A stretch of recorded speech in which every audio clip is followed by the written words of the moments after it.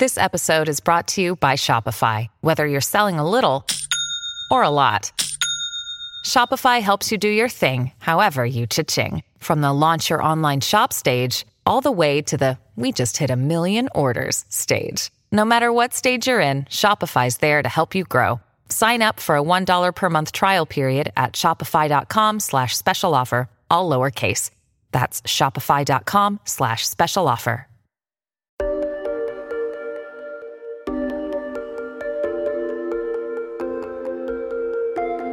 Welcome to Valley 101, a podcast from the Arizona Republic and azcentral.com, where we answer the questions you ask about Metro Phoenix. I'm your host, Kayla White.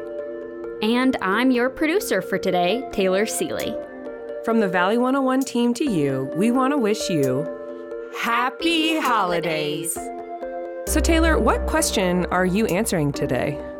Well, for today's holiday edition episode, I'm answering the question, where do real Christmas trees in Arizona come from? Yes, we've all bought a tree in a Home Depot parking lot, but have you ever wondered where that one came from? Let alone if trees grow in Arizona at all? This one's for you.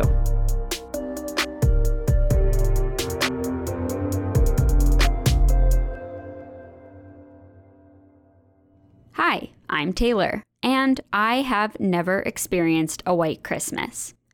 Now, for most of the United States, that might be a little weird, but if you're a Phoenix local, that's just reality. In fact, if you're a Phoenix local, you know Christmas doesn't always require a coat. We never get snow, and if it weren't for the decorations and music at the mall, you would never know it was the holiday season.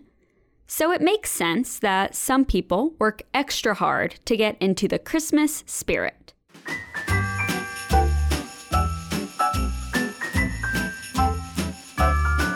Well, we started cutting down Christmas trees as a family, my wife and I.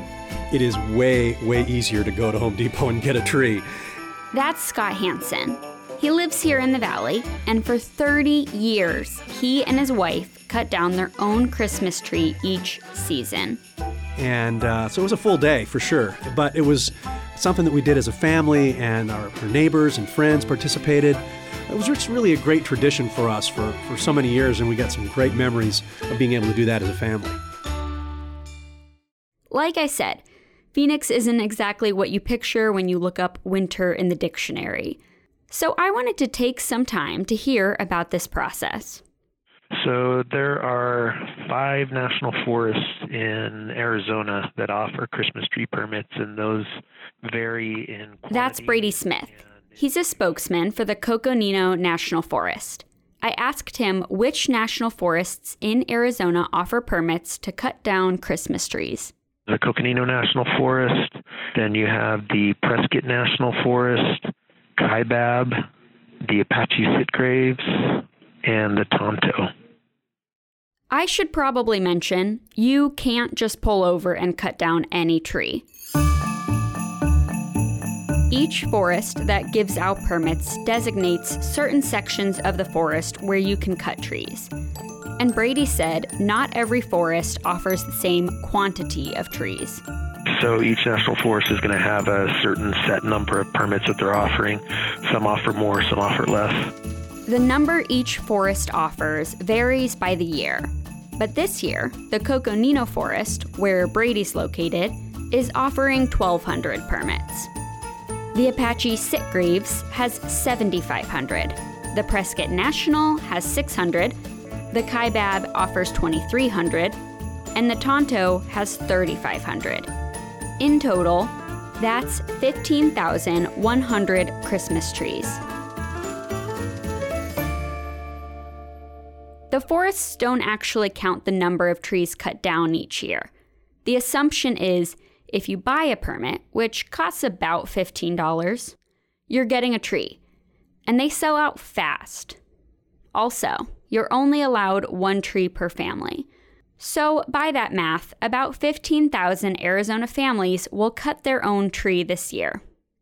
Scott Hansen, the man who cut his own tree for 30 years, said it was a fun and memorable experience. But he said you shouldn't necessarily romanticize it. Most of the experiences that were memorable were times when something went wrong. We did have one year when we were coming back from Flagstaff with our trees. We had gotten one for my mom, and she didn't go on the trip, but we were somewhere between Sedona and Cordes Junction coming south on I-17, and my mom's tree blew out of the back of our truck. And it was so surreal. And it wasn't even a big tree. It was a tabletop tree that she would put on a table. And so it didn't weigh very much, and we obviously didn't have it tied down at all. And as it blew out, it was sort of like in slow motion. You could just see the tree kind of going up in the air in slow motion and landing in the middle of the freeway, and the semi come and hit it, and it just basically disintegrated. Did you tell her? I don't think we told her for a while. I think maybe we kept that from her for a few years, and finally said, "Mom, do you remember that tree we brought back from Flagstaff?" We didn't really bring it back from Flagstaff. Scott is not the only one with a Christmas tree horror story. In fact, I got a few stories from various people over the phone and on social media, and a lot of them started to sound like different renditions of National Lampoon's Christmas Vacation. Dad, didn't they invent Christmas tree lots so people wouldn't have to drive all the way out to nowhere and waste a whole Saturday? Mom, I can't feel my hips. Clark. Yes, honey? Audrey's frozen from the waist down. That's all part of the experience, honey. I spoke to one man on the phone who laughed about this time his grandfather was sawing a tree and all the snow from one of the branches came tumbling down onto his head down his neck. Or another time when it was so cold out the saw snapped in half. He said somewhere in some forest there's a tree that is halfway cut down, so if you ever see that tree, send me a picture. But my favorite story I heard came from another family. Meet Barrett and Jen Marson. They're married, and when you see them together, they're perfect. They talk over each other a lot, but they're smiling and laughing the whole time. That said, they're also very different. I sat down with both of them to get their story. I think it's important to know that I am an avid indoorsman. I am not a fan of nature and hiking and trees or animals. I don't do well in the outdoors. So it's an important thing to note. But Jen comes from a family of hikers and outdoor enthusiasts. In fact, she grew up cutting down her own tree with her family every year. But one year recently, Jen was out of town, so Barrett had to go with Jen's family without Jen to get their tree. Did you try to get out of it at all? I did not. I did not try to get out of it at all. At this point in the interview, Jen's jaw just drops, and they're both laughing because clearly she remembers it differently. I was resigned to going. I, knew it was something that was an obligation. When I married into the Sweeney family, I would have to do some things outside. So fast forward to the trip itself. So we ended up having to hike, at least probably over a half mile into the forest. Remember, avid indoorsmen. But so we go into the forest. Now there's not a lot of trees. There's either, really, really big 100-year-old trees, or there's really small saplings, I think you would call them, or I don't know, whatever you call young trees. There weren't many trees left because they went on one of the last weekends to cut them down. And like I mentioned earlier, the permits sell out fast. So Jen's family decided to go farther into the forest. They figure the farther they go, maybe they'll get a better tree. But there comes a point when it's too much for Barrett. So we really had a problem. And then all of a sudden, my brother-in-law and my son-in-law decided to sort of go down a ravine, a fairly steep ravine. I was having none of that. It was probably a hill. Oh, no, it was a ravine. No, it was pretty steep. I was there. You were not. It was pretty steep. And so I was like, no way. So I ended up picking a tree. There weren't any full, lush trees. They were all much closer to the, Snoopy tree or whatever, the Charlie Brown tree, than anything. So basically, this was not the part of Christmas Vacation when Clark Griswold finds the tree. There it is.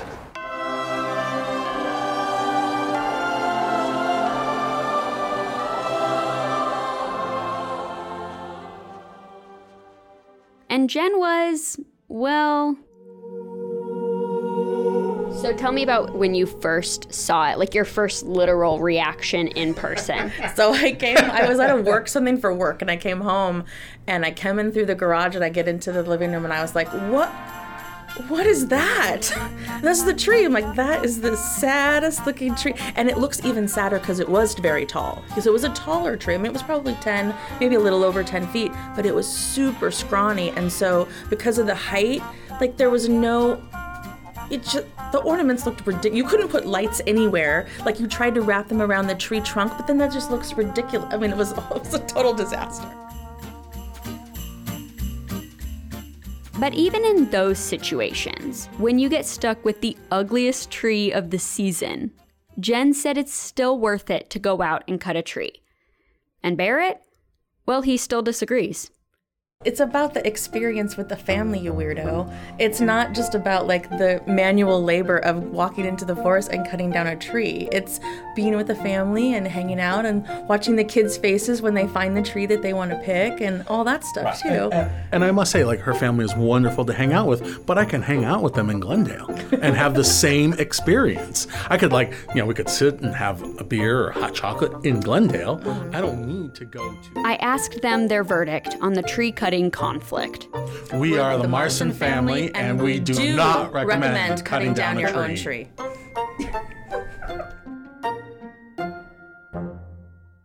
Now, one last thing I'll say about cutting down your own tree from the forest. If you ever felt bad about doing it, because maybe you felt like you were stealing from nature or ruining our national forests, think again. We actually need to thin our forests to prevent dangerous wildfires. Here's Brady again from the Coconino National Forest in northern Arizona. You know, with the conditions that we have here, when we hear about people cutting trees or trees getting cut, it's a good thing. And those are the kind of things that we're seeking to do because we're trying to restore these forests to a more natural condition to where it was in late 1800s, early 1900s. We have roughly 1,000 trees per acre in northern Arizona forests, and in healthy conditions, it should be about 100 trees per acre. So the Christmas tree cutting is not going to make a significant dent, but it definitely is not going to harm the ecosystem in any way. It'll help it, if anything. So if you want to cut down a tree this year and need information on how to get a permit, we'll put the link in our show notes. AZ Central has a great informative article explaining the process. But if the thought of an ugly tree, albeit with great memories afterward, still isn't selling it for you, or if you just can't get a permit in time but you still want a real tree, you can get one.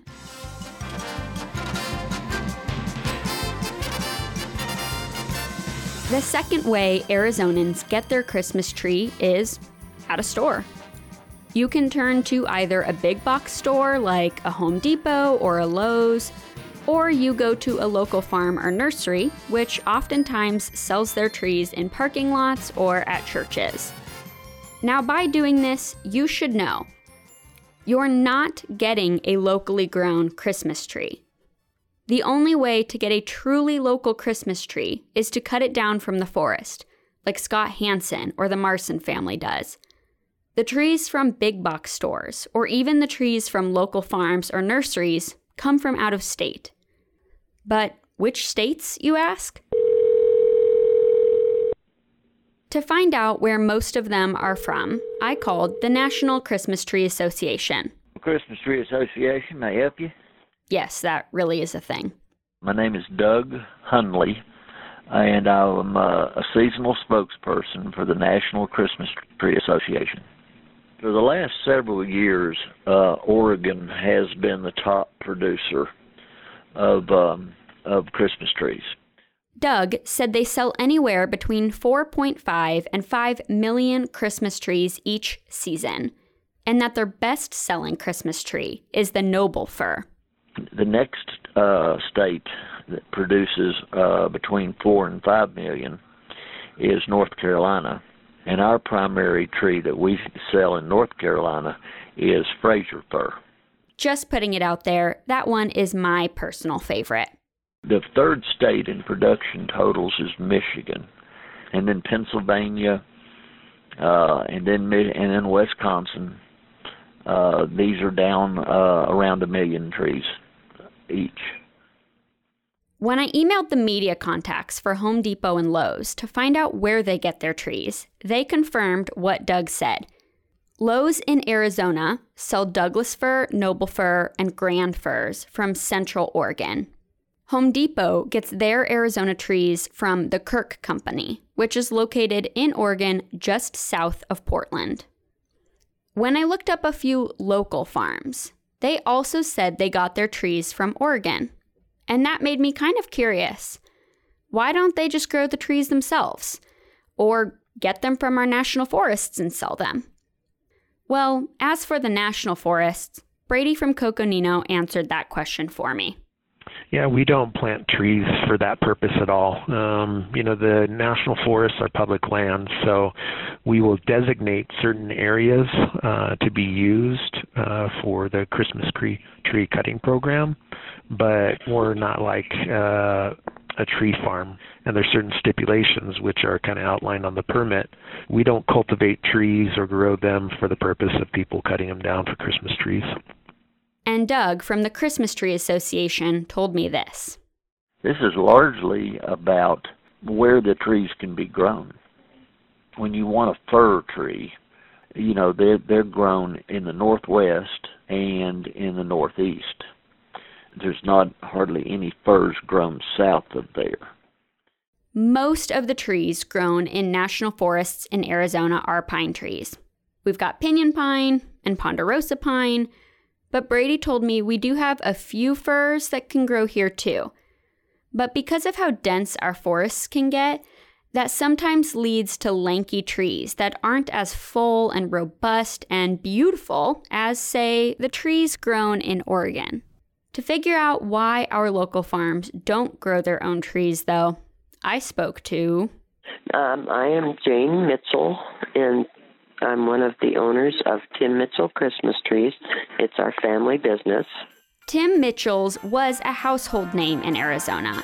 And so we're all workers as well as owners. They had been selling Christmas trees from 1950 up until just a few years ago. Here's what Jane Mitchell said about why Arizona farmers don't grow Christmas trees here.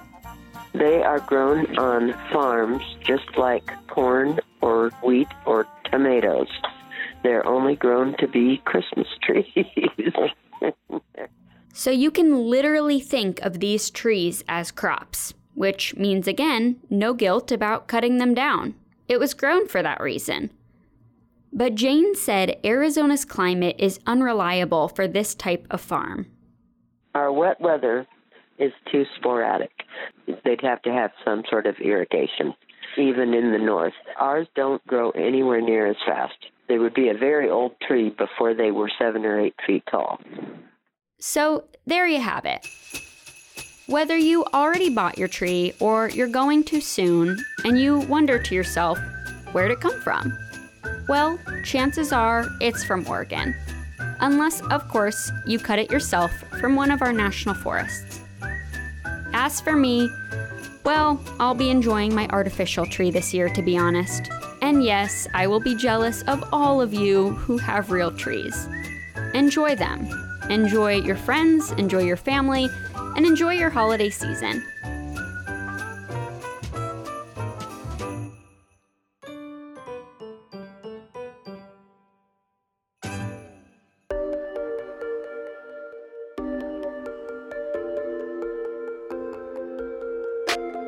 Well, that's it for today. If this episode has inspired you to go try to cut down your own tree, please let us know on Twitter at Valley101pod. I need to know if it went well or if you climbed up a hill just to get a dinky tree. And in case you haven't noticed, we are approaching our 50th episode. It's right around the corner. So if you're enjoying the show, please let us know by leaving us a rating and a review on whatever app you use to listen to this podcast. As always, thank you for listening to Valley 101, a podcast from the Arizona Republic and azcentral.com. See you next week. Does that work? And happy holidays! Happy holidays! Happy holidays!